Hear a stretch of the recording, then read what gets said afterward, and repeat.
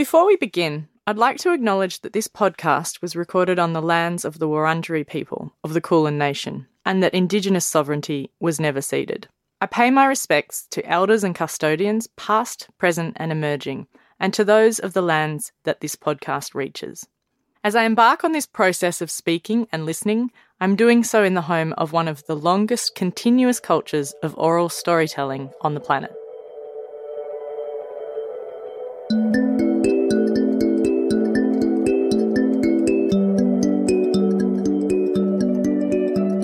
The performance works in particular, I'm always hiding as well. There's like an intensity of my presence in my voice, specifically because the things I've been doing involve my voice a lot, singing or speaking. But there's also, I'm realizing, a kind of push and pull between like, yes, my body's here or my voice is here, but I'm hiding in some way. Like my hand is obscuring my face, or this costume I'm wearing is kind of hiding my identity in some way. And I think it is that need for like, I want to be able to connect, but at the same time, like have a sense of there is a boundary or there is still sovereignty, or like I'm doing this for myself, in myself.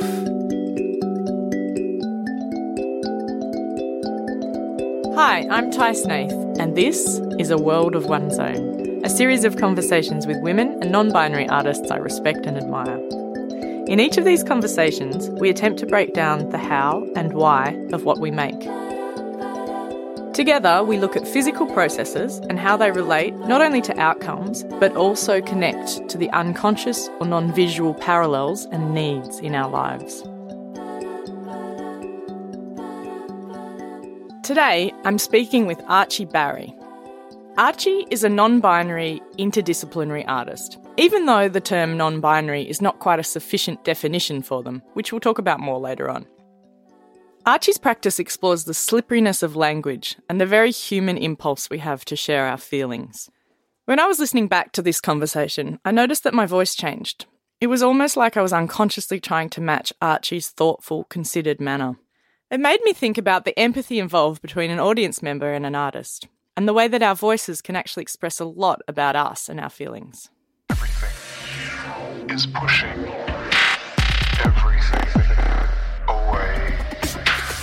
Everything is pushing everything away. This body is not real. This body is not fake. This body is not real. This body is not fake. Nothing touches anything. Nothing touches anything. Float. Don't walk. Float. Don't walk. This body is not real. This body is not fake. This body is not real. This body is not fake. This body is not real. This is an untitled piece of music that Archie kindly supplied us with as a little taste of what they do. Archie described it as an auditory descendant of the video piece Tatsache. It's a captivating snippet, but Archie's artwork isn't really something you can experience in a podcast. Archie's works are best experienced in a room full of people, responding to the space and the atmosphere they create. Now, Archie, I was thinking before we started what to introduce you as in terms of your practice. For me, the first thing that comes to mind is performance. Is that how you describe yourself? The two forms that I've come to describe my practice by when people ask what I do is performance and video. But I'm realizing more and more that there's a lot of things surrounding that and underneath that which are equally, if not more important. So I write a lot, which I don't really speak about very often, and that writing's really important. Yeah. And I also make music. Yeah. Well, that's good. It's kind of like subcategories, but it's hard to list them all at once, isn't it? Yeah, they're like subcategories and pre-categories, like the things that lead to the other things that people know about. Yeah. Almost like underpinnings or, a big part of the process as much as the titles. But it's funny how we give each other titles. Yeah, it's really as curious. artists. Yeah, it's because I think, performance for me suggests that you are using yourself in your work, which is something that, I guess I do as well in some ways, but I would never call myself a performance artist. But using yourself in your work comes with lots of different challenges. And I guess, I wanted to ask what informs your work in terms of yourself, or not, just what informs your work? Like, where does it start from? That's such a massive question. Sorry. You can break it down if it's too hard. What does yourself inform your work? Like, does it come from you? Yeah, definitely. And I think very consciously so. It comes from autobiography, and I don't know how apparent that is, because I feel like I make a thing and then a lot of people give me feedback of how they can relate to that, or like especially the performance work that I've done recently, people tend to have like an immediate, like there is a response as like an immediate, like people want to tell me how they felt during the thing. So it becomes something that other people can relate to in their own way, often on an emotional level. But it certainly comes from my experience of being in the world and my history and my upbringing, definitely. I saw one of those performances and had that exact response. Well, everyone has a different response, but I saw your performance at ACCA, and I'm pretty sure it was Hypnic, is the one with the, is it Hypnic? Is that how you say it? With the mouth, and you use a kind of prosthetic lip. Is that right? Yeah, it's a little prosthetic cast of my nose, upper lip and bottom lip. Yeah, and it's quite, it's actually really difficult for me to put into words, which is rare. But for me, it was quite discombobulating, but very captivating and really emotional. And I actually was one of those people that felt, and I know I've already said this to you off air, but felt quite emotional witnessing it and privileged witnessing it, which is a funny thing to feel. Because usually with a performance, there's this sort of exchange whereby you're the audience and the performer, as you partake in this exchange that's quite standard. But it didn't feel standard with you. It felt like something quite special. But do you think about that when you're crafting that kind of performance? Do you think about the way the audience is going to consume it? No, I actually don't. And especially like with that work and performance things that have devised since then, it's like other people don't sort of come into my mind in the crafting of the thing. It's a very solitary process. I just kind of get a little bit obsessed over one idea and then kind of work that over in my head over and over and over, and how's it going to like feel in my body is what I think about. And so then when people have a response, it's always like, oh, holy crap. It worked. Well, not it worked, but like it's often been really unexpected. Like when I first did that performance, I didn't anticipate what it would feel like for other people. And at the end, when I saw people crying, I was like, wow, that did something that I wasn't aware it would do. So it's pretty amazing, because it's, especially if you haven't calculatedly done that, it's purely your intense feeling with yourself has translated across some kind of weird human empathy highway or something. I didn't think about saying that, but it's sort of what it is. Like it's and it's unspoken, that empathy highway that we share is like, you can feel it sometimes between people. You can't see it, but it was definitely in that room. And it's almost like it's kind of addictive. Like people want more of that. And I think that's what's going to make you a super successful artist, is that's very difficult to tap into. And especially when, for me, I find it just absolutely amazing with your work and fascinating that it must be such a big process for you, like, and kind of full on to be putting yourself in front of, in that frame in front of an audience, exploring those things, publicly. I mean, I can't imagine that as a process. Yeah, and I think like the performance works in particular, I'm always hiding as well. Like there's like an intensity of my presence in my voice specifically because the things I've been doing involve my voice a lot, singing or speaking. But there's also, I'm realizing, always like a kind of push and pull between like, yes, my body's here or my voice is here, but I'm hiding in some way. Like my hand is obscuring my face, or this costume I'm wearing is kind of hiding my identity in some way. And I think it is that need for like, I want to be able to connect, but at the same time, like have a sense of there is a boundary or there is still sovereignty, or like I'm doing this for myself, in myself. And you're only allowed to see so much. Yeah. All the things that you choose. Yeah. To put forward, which is, I guess, what all artists do. You construct that identity through your artwork, and often people think they know you, but perhaps that's just what you want them to know of you. I mean, where do you draw that boundary? I mean, how much of you do you want people to know? I think it's so contextual. Like, there's things that I will tell some people, not other people. There's things that I will, like, share in specific circumstances when it feels safe, and then there's other circumstances where actually it's not appropriate. So I think it's just like an ongoing back and forth, and like realizing where it is okay and not okay to be particular forms of self, which sounds kind of screwed, but that's just the world, really. Yeah. Because like I feel that a lot of the things that I make are funny, but they're also really painful. Yeah. It's an odd mix.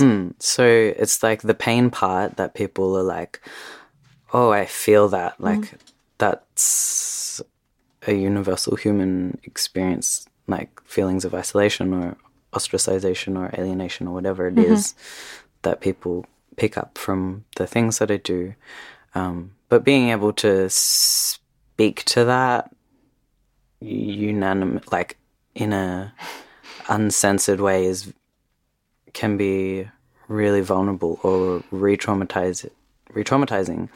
So yeah, has to be like case by case. Yeah. And you assess, I guess, how you're feeling at the time as well, and how much you can take. Like you must have to sort of re-energize between those things. I can only imagine how zapping that kind of a performance is. I mean, any performer it is, but particularly those very personal performances. I actually find them energizing. So that's why you do it then, I guess, isn't it? Yeah, maybe. I mean, I don't really know why I do it, and maybe that's like common for artists. We don't really know why it is that we're compelled to do what we do. I've only really been making performances for the last 2 years. And after the first performance that I think was quite, had a similar kind of capacity or like agency or something to connect with people, I just felt entirely different in my body. And it was a really like grounding experience. That's amazing. I was like, oh yeah, keep doing this. See where this goes. Yeah. And I mean, I guess really just cutting to the chase of your body, it's something that is changing at the moment and something that you're consciously evolving, I guess is one way to put it. And correct me if I'm wrong at any time. But how does that affect your work, your body evolving through this period of your life? How can you see that affecting your work or changing your work, or not at all? Or does it become part of your work? It's good. It'll just take me a minute to gather my response. Because that is like quintessential, or like that is the material substance of a lot of my work. But I'm noticing, like, for me, what I'm really interested in understanding and thinking about and writing about and talking about is having the ability and the right to be hidden. Because for pretty much the entirety of kind of a Western history, gender nonconformity is equated to evidence, like you need to prove yourself somehow. Like scientific kind of. Scientific, but also I think just in the way that it's spoken about, like in common rhetoric of sort of, oh, how long have you felt that way? Or was this a thing you knew since childhood or whatever? And that desire to really like pinpoint an essential self that's been there for, your life or whatever. I think it's limiting. And it also is, it requires people to kind of divulge something of themselves that's so precious and important and core that we don't ask everyone. No. So it's kind of invasive as well. So most people have the urge to do that, right? What do you mean? Well, do most people have the urge to do that, to ask about the process? I think people probably am aware that I have like boundaries around speaking on that. Sure. And I don't get asked that stuff too often, but yeah, it comes up from time to time. It comes up with family, it comes up with employers, it comes up in the art world for sure. As I said, like if I say anything that, and I think it's also important to talk about things so that other people can understand, you and your place in the world and your work, because part of it is, as I understand it, difficult just being all lumped into one category when there's so many different myriad forms of gender nonconformity and queerness and transgender. There's so many different, just as there is as any other type of gender, or people or whatever. But I think it's important to sort of open it up as much as you're comfortable, I guess. And in that way, for me to understand it is sort of like how it relates to your work. Yeah, yep. And I find that fascinating that you're very public in so many ways, but then so kind of, as you said, hidden in so many ways. And that's something that you're obviously aware of. But do you think, can you foresee that changing in any way? I'm sure that it will. I'm sure it's going to evolve and like that what I make will change over time. I mean, I hope it will. I guess it's interesting to me that the things that I do are more and more about like expressing something of trans identity that doesn't rely on being able to see it visually. Like I think I am predominantly a visual artist, but I'm so interested in voices. So this format of a podcast is actually quite apt to things that I am kind of working on and thinking about. So the voice, and also like or having images of a body that cannot be kind of easily pulled apart or identified is, I think, really fascinating.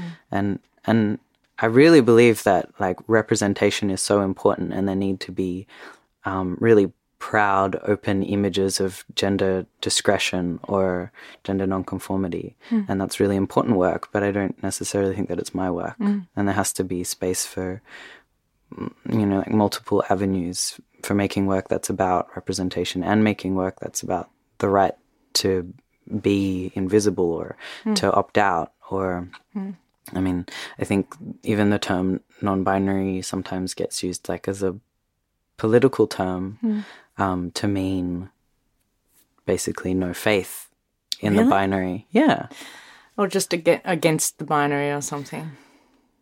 I think sometimes it's used that way. No faith in sort of like the normal way of doing things. I don't read it as that. I mean, I don't know. I guess it's just something that you're given as a term, and terms constantly change. And this is something that I also find fascinating, parallel to your work, is that idea of the limitations of language, which I get so strongly from your work. And I'm also obsessed with language and the way that it can be so powerful. One word can just be so powerful, but there are such limitations in that as well. And I feel like with your work you have this ability to kind of open it up, to bring a whole lot more ambiguity into words, but not just words, actions, tones, repetition, rhythm. Is that something that you're obviously conscious of? Yeah, for sure. Conscious of, but I think for me, working with those things is really about kind of becoming obsessed with them and then allowing them to kind of disintegrate and fall apart instead of planning or something. I love that. It's and not calculated at all. That's right. Yeah. But yeah, so that thing about language, the misuse of language, or like identifying where language fails us. To come back just briefly to the word non-binary as well, because I think like it is a space, or like that word alludes to like a experiential realm that doesn't look one way or sound one way. But I think also like semantically it's interesting because it's defined negatively. It's saying not woman, not man, something kind of beyond or between. So what do you prefer? How do I prefer to be spoken about or addressed? I use the word non-binary, but I think it's insufficient. I do too, actually. Yeah. So has it not come then, the word? Like, has the word not come along then? That's right. You know. Well, it's I not just negative. feel like words are never going to be sufficient. But I like the word non-binary, even though I feel that it's not enough for me, because it follows a kind of logic that's familiar to me, because I grew up in this really unique educational environment that taught me some really core ideas around I am not this body, I'm not my thoughts, I'm not my emotions. So kind of paring back things that are ephemeral and changing to something other than that. So it feels like a way of thinking or speaking that's really like been with me for a long time. And so that kind of learning that you talk about did that come from your parents or from school environment, or specifically that way of thinking? That came from the primary school that I went to, which was a small independent primary school that taught, it was a really interesting environment to be in as a small child, but it taught the philosophical tenets of Advaita Vedanta, which is a Hindu philosophy, which is so strange as like a 5-year-old white Australian kid. It's great. And that primary school, I was sent there by my parents, who were, before my lifetime, members of the School of Philosophy, which is like an international organization that follows the same philosophies. So right. It was in line with their beliefs. Yeah. Or they're questioning, I guess, or they're, yeah. Yeah. Amazing. I do think that those early childhood, experiences or memories play such, for everyone it's totally different. Like you either own them and they, you kind of celebrate them, or you rile against them sort of for the rest of, I myself had many different primary schools and many different people that I met, and, parents separated, and a whole lot of crazy stuff happened for me. And I choose to see that as a positive thing and always have. But then you speak to people about trauma of separation or like changing house every year, and it's sort of this thing they work through for the rest of their life in therapy or whatever. But for me, I've always thought of myself as really lucky. And I guess that's that, putting a negative inflection on things or a positive thing, and onto what you are, like your past, your present. It's something that recently I've been aware you are in more control of than you might imagine, whether your situation is positive or negative. But, I mean, I guess going back to that non-binary, it's kind of like a not a double negative, but it's almost like assuming, for me, it's like binary seems kind of restrictive, for anyone, all of us. So non-binary then makes it a positive, even though non is a negative word. Well, it's like offering an alternative, which is a good thing. Outside of the binary might be a more positive way of saying. What else I wanted to talk to you about? Yeah, language. About, I guess, being social, something I noticed recently I can't remember what I read it on, but that you opting out of social media for a little bit, like all of us need to. And you said, I'm out of here because social media doesn't feel very social right now. And I just thought that was a really interesting kind of phrase, and that we all assume this is a way of connecting. But, do you want to talk a bit about that idea of connection through digital media? Yeah, I think it's been like super important to the formation of me as an adult person. Like I grew up in the generation of people who were sort of the first people to use the internet from a young age. Digital native. Exactly, yeah. Like, I love email. Like, that's one of my preferred modalities for communicating because you can really think through something and write what you really mean. And it's got sort of more space around it than kind of immediate chat platforms or whatever. You're good on email. You're very quick. Am I? Yeah. Oh, thank you. And I'll probably make a point of that. Yeah, but social media as an asocial or not very social way to kind of connect with people. I don't know. I think it's limited. Like it's done so much for me. It's saved me. Like in my growing up, it was a way to communicate with people who gave me a sense of I have a future. Like I can grow up and live in the world. That's amazing. Yeah. That weren't really in important. your vicinity, I guess. Absolutely in not. different countries. No, Or even just- in Australia, but just people in communities that I didn't have contact with.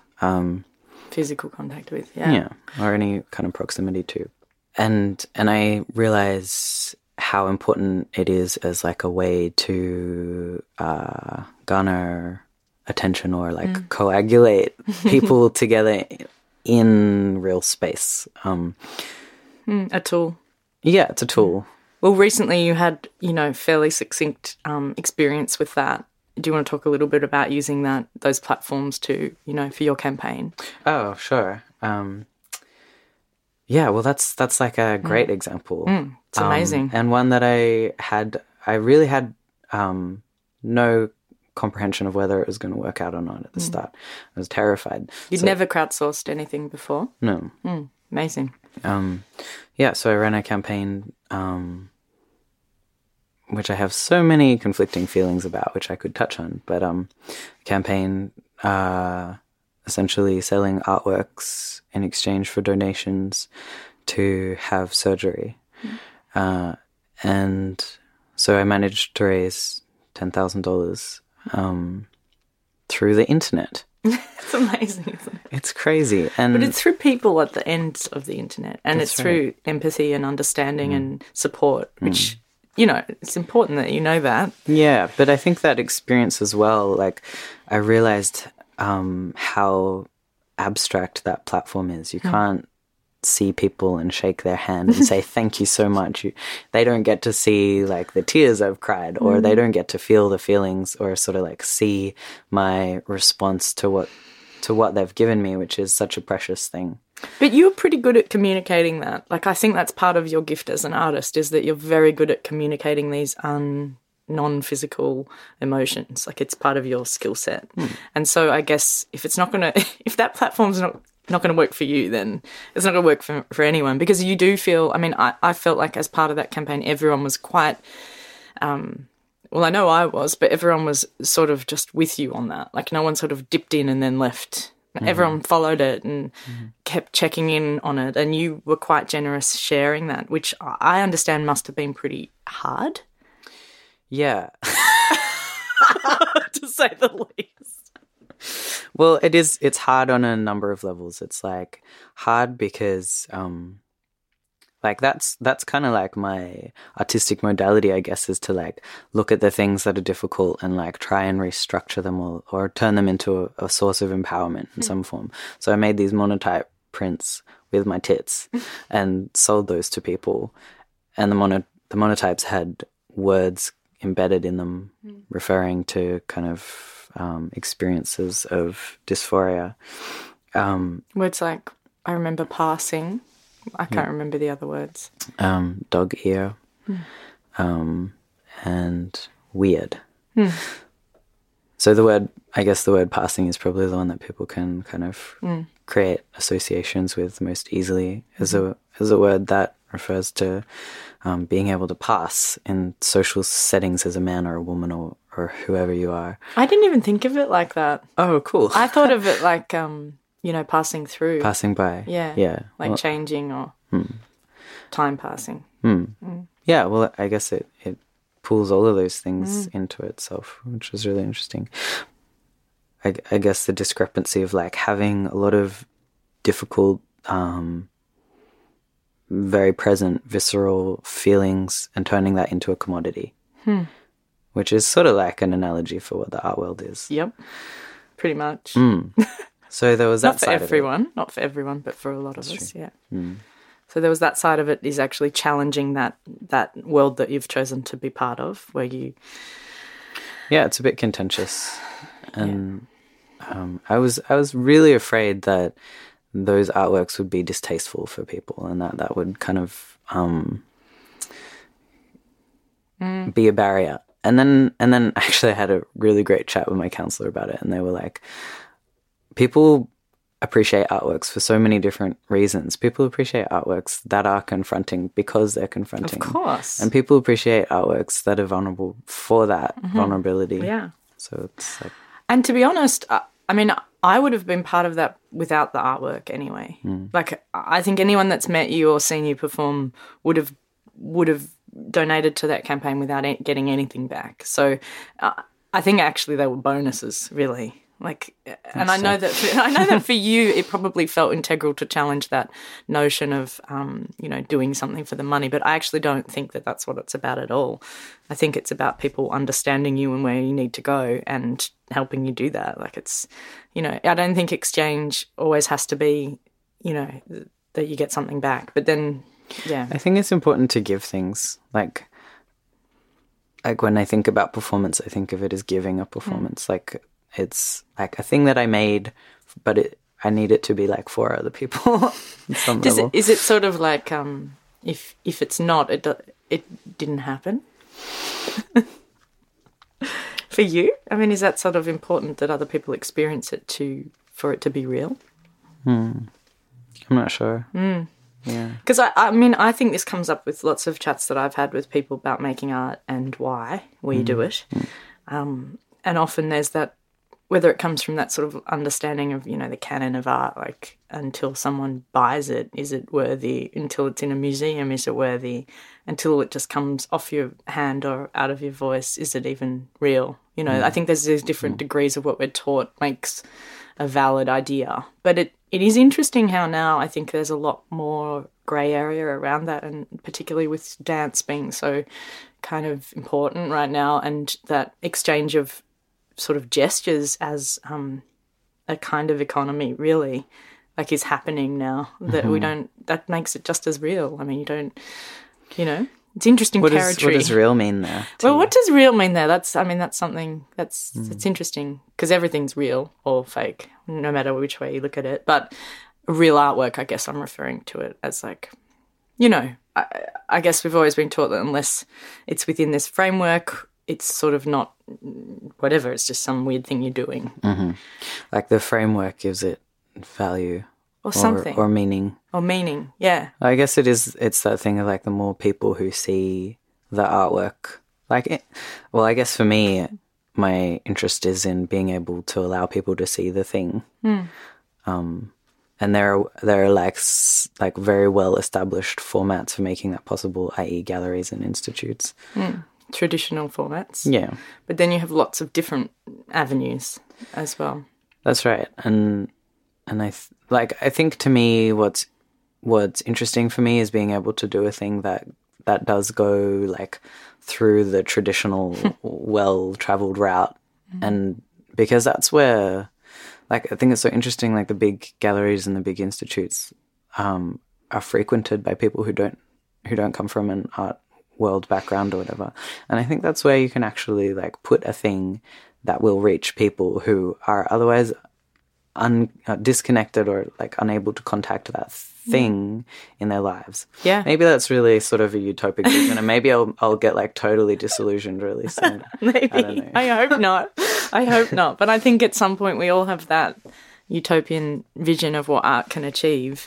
And I like to think that all artists kind of hang on to that in some way, even if they hang on to it with a sort of filter of jaded, nihilism or something over the top of it. But I think you need to in order to persist at being an artist, because there's kind of no other real reasons, is there?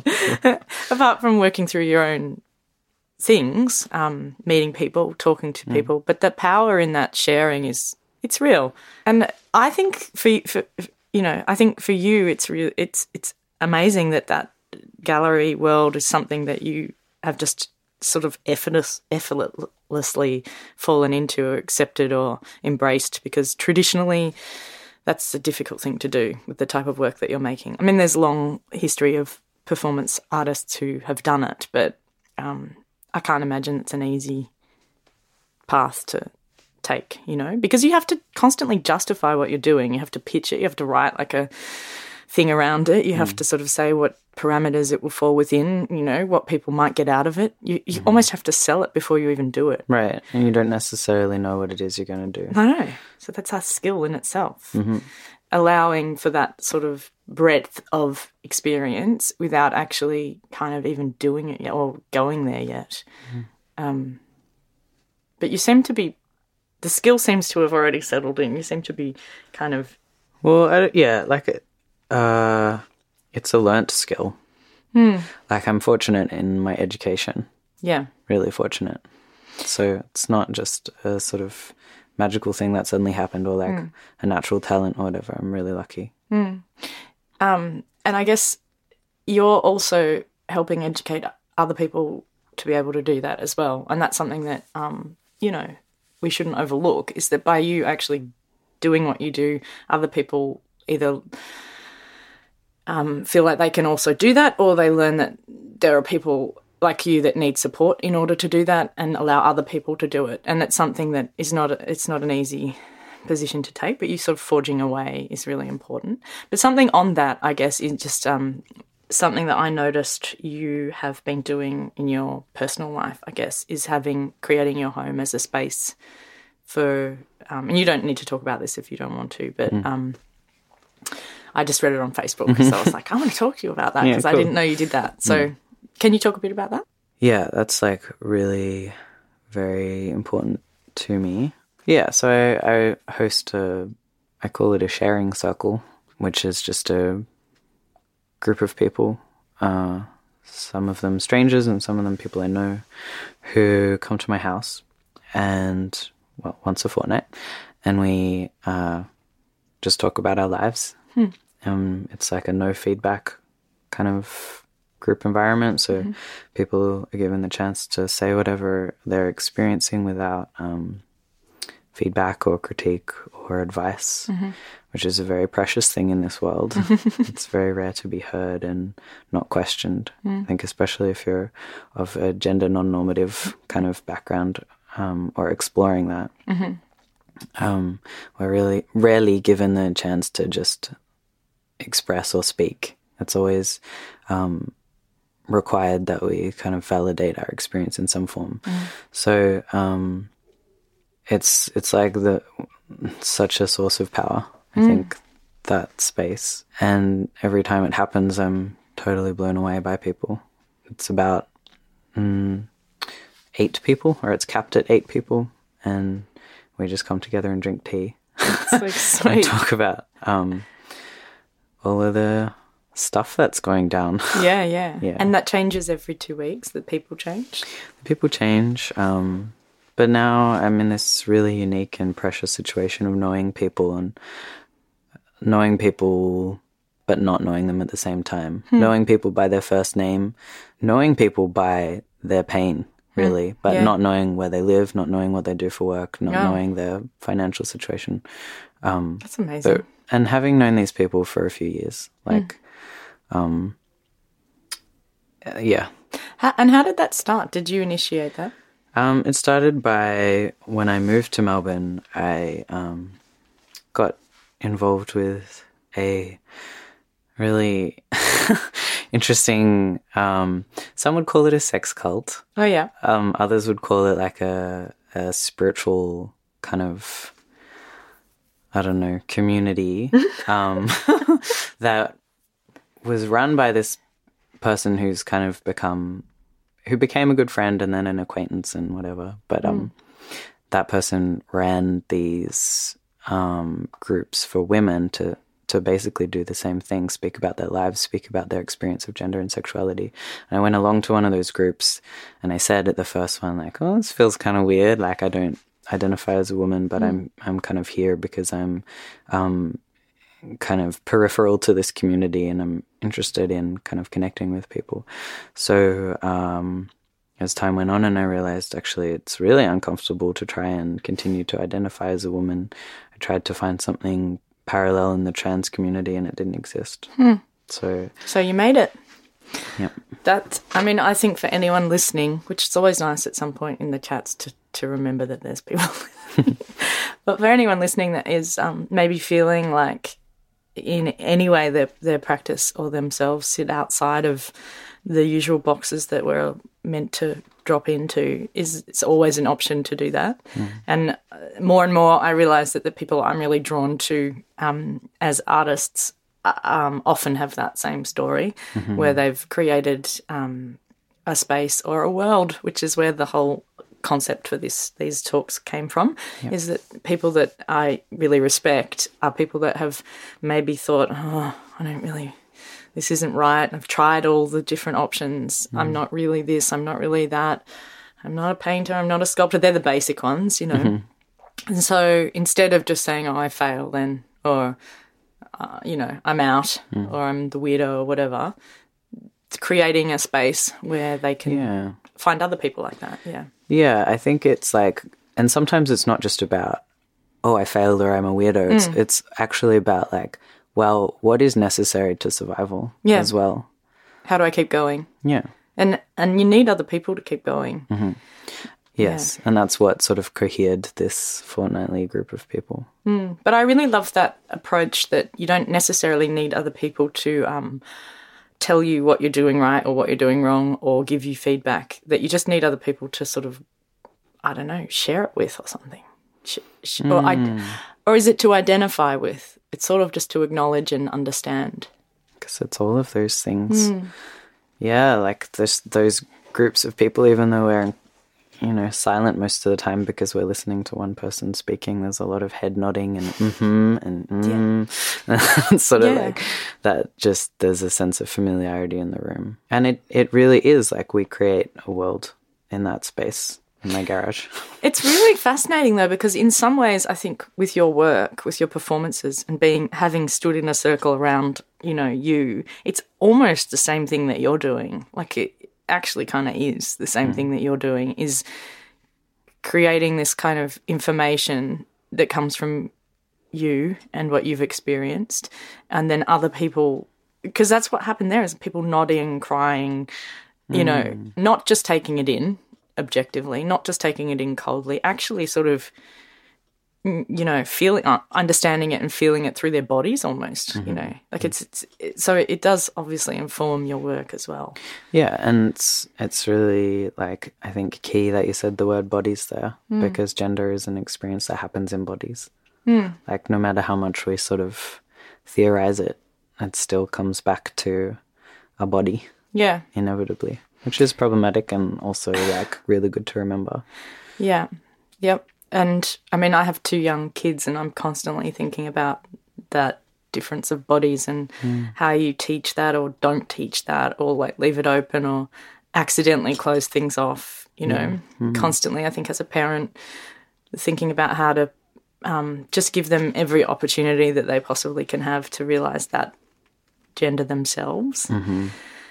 But in this time of sort of increasing toxic masculinity and kind of crazy, scary stuff like that, it's something that I'm, with boys, I'm super conscious of. Yeah. But then also conscious of not inflicting them with my own experience of gender or, what I've been through as a woman, onto 2 young boys. I don't have a daughter. I don't know. That stuff is constantly, as a parent, playing around in my head. But as creative people, you do play a role in other people's lives, whether you like it or not. Yeah.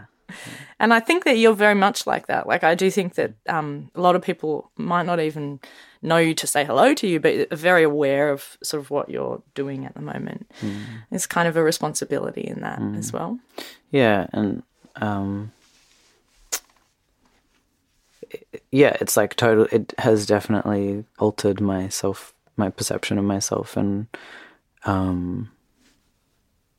it's been really interesting. And really, like, I think it's still unfolding. Understanding how to I don't know, kind of how other people see me. I mean, like, that's probably just a question that everybody asks themselves all the time. How do other people see me, and like what is it that they're like receiving from my communication? Is it am I coming across in the way that I wish to be seen or heard? And how is that? What do you mean? How do you wish to be seen or heard? I don't want to I don't want to give one answer because I don't think there is one answer. Like, just there must be. I mean, when you think about that, like, what would you be disappointed in if someone said to you, "Well, I see you as," what would be a disappointing response for you? Oh, wow. I mean, you don't have to answer. But... No, it's like a really good question, but I guess I've never asked myself that, so like nothing kind of pops into my head about how do I not want to be seen. I guess I fear that I'm not very articulate, and I wonder if people... I don't think that's the truth. I mean, I was just thinking about it myself. Like, I think the worst thing I would want to be seen as is closed off to other possibilities, you know? Like, I would hate to be seen as a bigot.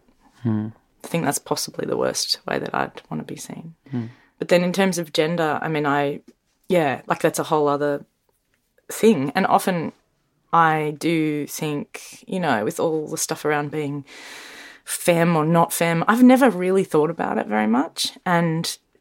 except, again, with kids, you know, they're like, why you put that stuff on your eyelashes? Yeah. It's so curious how, like, it can be a thing that people don't think about. That's what amazes me, like, that it's just this ingrained kind of set of ways of being that people kind of naturally kind of adopt or whatever. Well, you watched my mum do it. Yeah. It's like you don't think about it until you suddenly make another person or whatever. Or, like, or... made another person. Better think about it. How did that happen?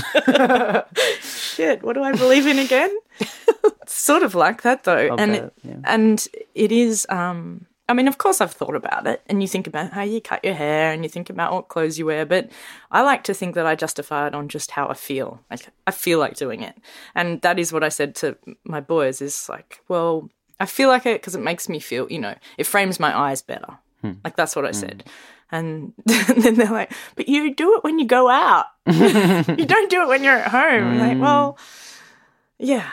I mean, there's so many kind of different answers to that. And I guess it's just that what you feel comfortable with or whatever.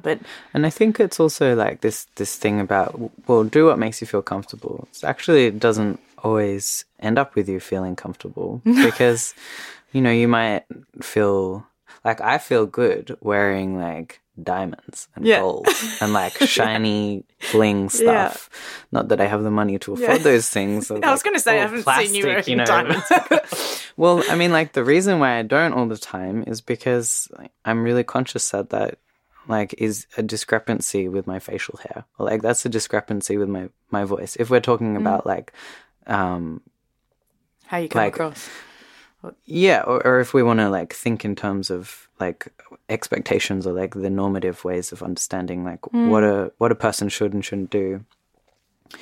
So even though that's a thing I might want and might make me feel good, it doesn't necessarily mean that I'm going to feel good on the street because I'm going to be hyper-conscious of what people are, like, how people are responding or what people are thinking. And it's not an unfounded thought because I have had people being aggressive towards me in public. Yeah. So how do you deal with that? Because we all have our ways. Yeah, we all have our ways. That's like entirely dependent on the individual and what they're kind of presenting. But I try and talk to people. I try and just be, you know, I try and remember that I'm not accountable to other people's expectations, and I try and explain that to them. Really? That's a very generous thing to do. I would just probably...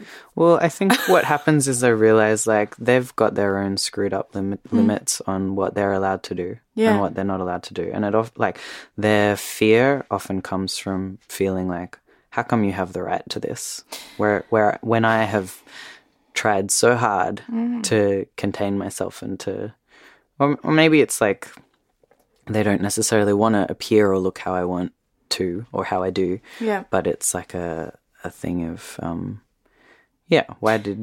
why are you allowed to get away with it? I'm not okay with that. I mean, I've been thinking a lot about it in the last 2 days because a mutual friend of mine and other performers in Melbourne was harassed recently on the weekend for he was doing a performance wearing a pink unitard, like a weightlifter's unitard, not even a mankini, just a unitard. Quoted as a mankini, but he's a performer, physical performer, had a permit to do it and was approached by a right-wing fascist, horrible human being and filmed and apart from feeling hugely angry on his behalf, just furious, like I've been furious for 2 days. But then you start to think, well, why? And I guess this is what you're talking about, is why did he do that? Apart from, trying to garner followers or whatever, filming it, that's why he did it. But then, but deep down, he must have somehow believed in that in order to do that. And then is it because, I don't think it's because he feels like he's not allowed to do that. It's a deep-seated kind of belief in that a man shouldn't do that. Mm-hmm. It's like, shouldn't wear a colour, shouldn't wear a tight-fitting outfit. There's heaps of examples throughout history where men in a swimming team, or there's footage of him wearing Speedos, less material, that he's posted online. So where is it the colour? Like, that's what it started me thinking. It's like, is it because it's pink? It's just so crazy that you can have such a heated, violent response in public, even to the police, over a colour. It's like the power of, even beyond a word, just a colour. And pink used to be a colour for boys. It did, yeah. All the ruffly shirts and stuff, they were all pink. This is a whole other conversation about colour. Don't get me started on it. But, I do think that there's, and it does tie back into your practice, I guess, is that we really do need to check what, in terms of symbols and signs and language, what we use and how we use it and what we believe in and what we put, like, so much energy and faith into is possibly not that kind of set in stone and not that important sometimes. Can be more slippery, can be more open. On that note of keeping things open and closed and finishing things off, I'd really like to thank you. Time's just flown by because I'm so involved in this, and I'd just like to thank you, Archie, for being part of the project, because essentially you were the one person that I desperately really wanted to talk to. So thanks for being here. Thanks so much, Tay.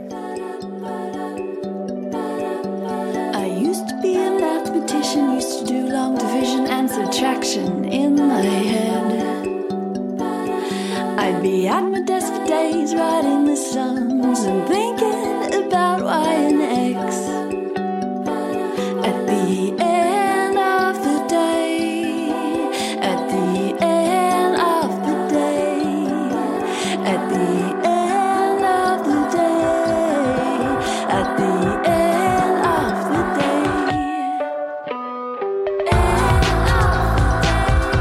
What a truly fascinating artist. Someone who is really committed to exploring identity through a series of processes, not just the visual.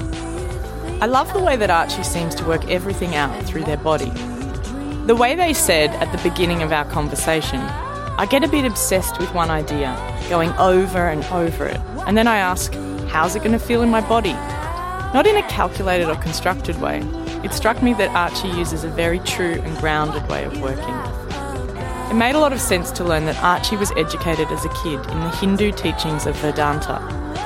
Beyond their fascination with language and the way it both fails and connects us, there seems to be the underpinning of these words. I am not my body. I'm not my thoughts. I'm not my emotions. On that note, it's time for me to go and work out what I'm not. This conversation was hosted by me, Ty Snaith. I'm an artist, for those of you who don't know my work. I'm actually making a series of artworks inspired by each of these conversations. If you're interested, the first iteration is showing now at Sarah Scout Presents in Collins Street, Melbourne, and running until the 10th of November 2018. After that, the documentation will live on my website. For more information about the project and the artists I've been speaking to, head to tysnaith.com. Thanks to my audio producer Beck Fari and Melbourne musician Fia, spelt Phia, for letting us use this track, End of the Day, from her album The Ocean of Everything. In this episode, we heard an untitled piece of music by Archie Barry, with audio production by Sean Lowry. Thanks to Archie for supplying the audio. This podcast was originally conceived as part of the exhibition Unfinished Business: Perspectives on Art and Feminism at the Australian Centre for Contemporary Art. This second season and the exhibition is supported by the Australia Council for the Arts.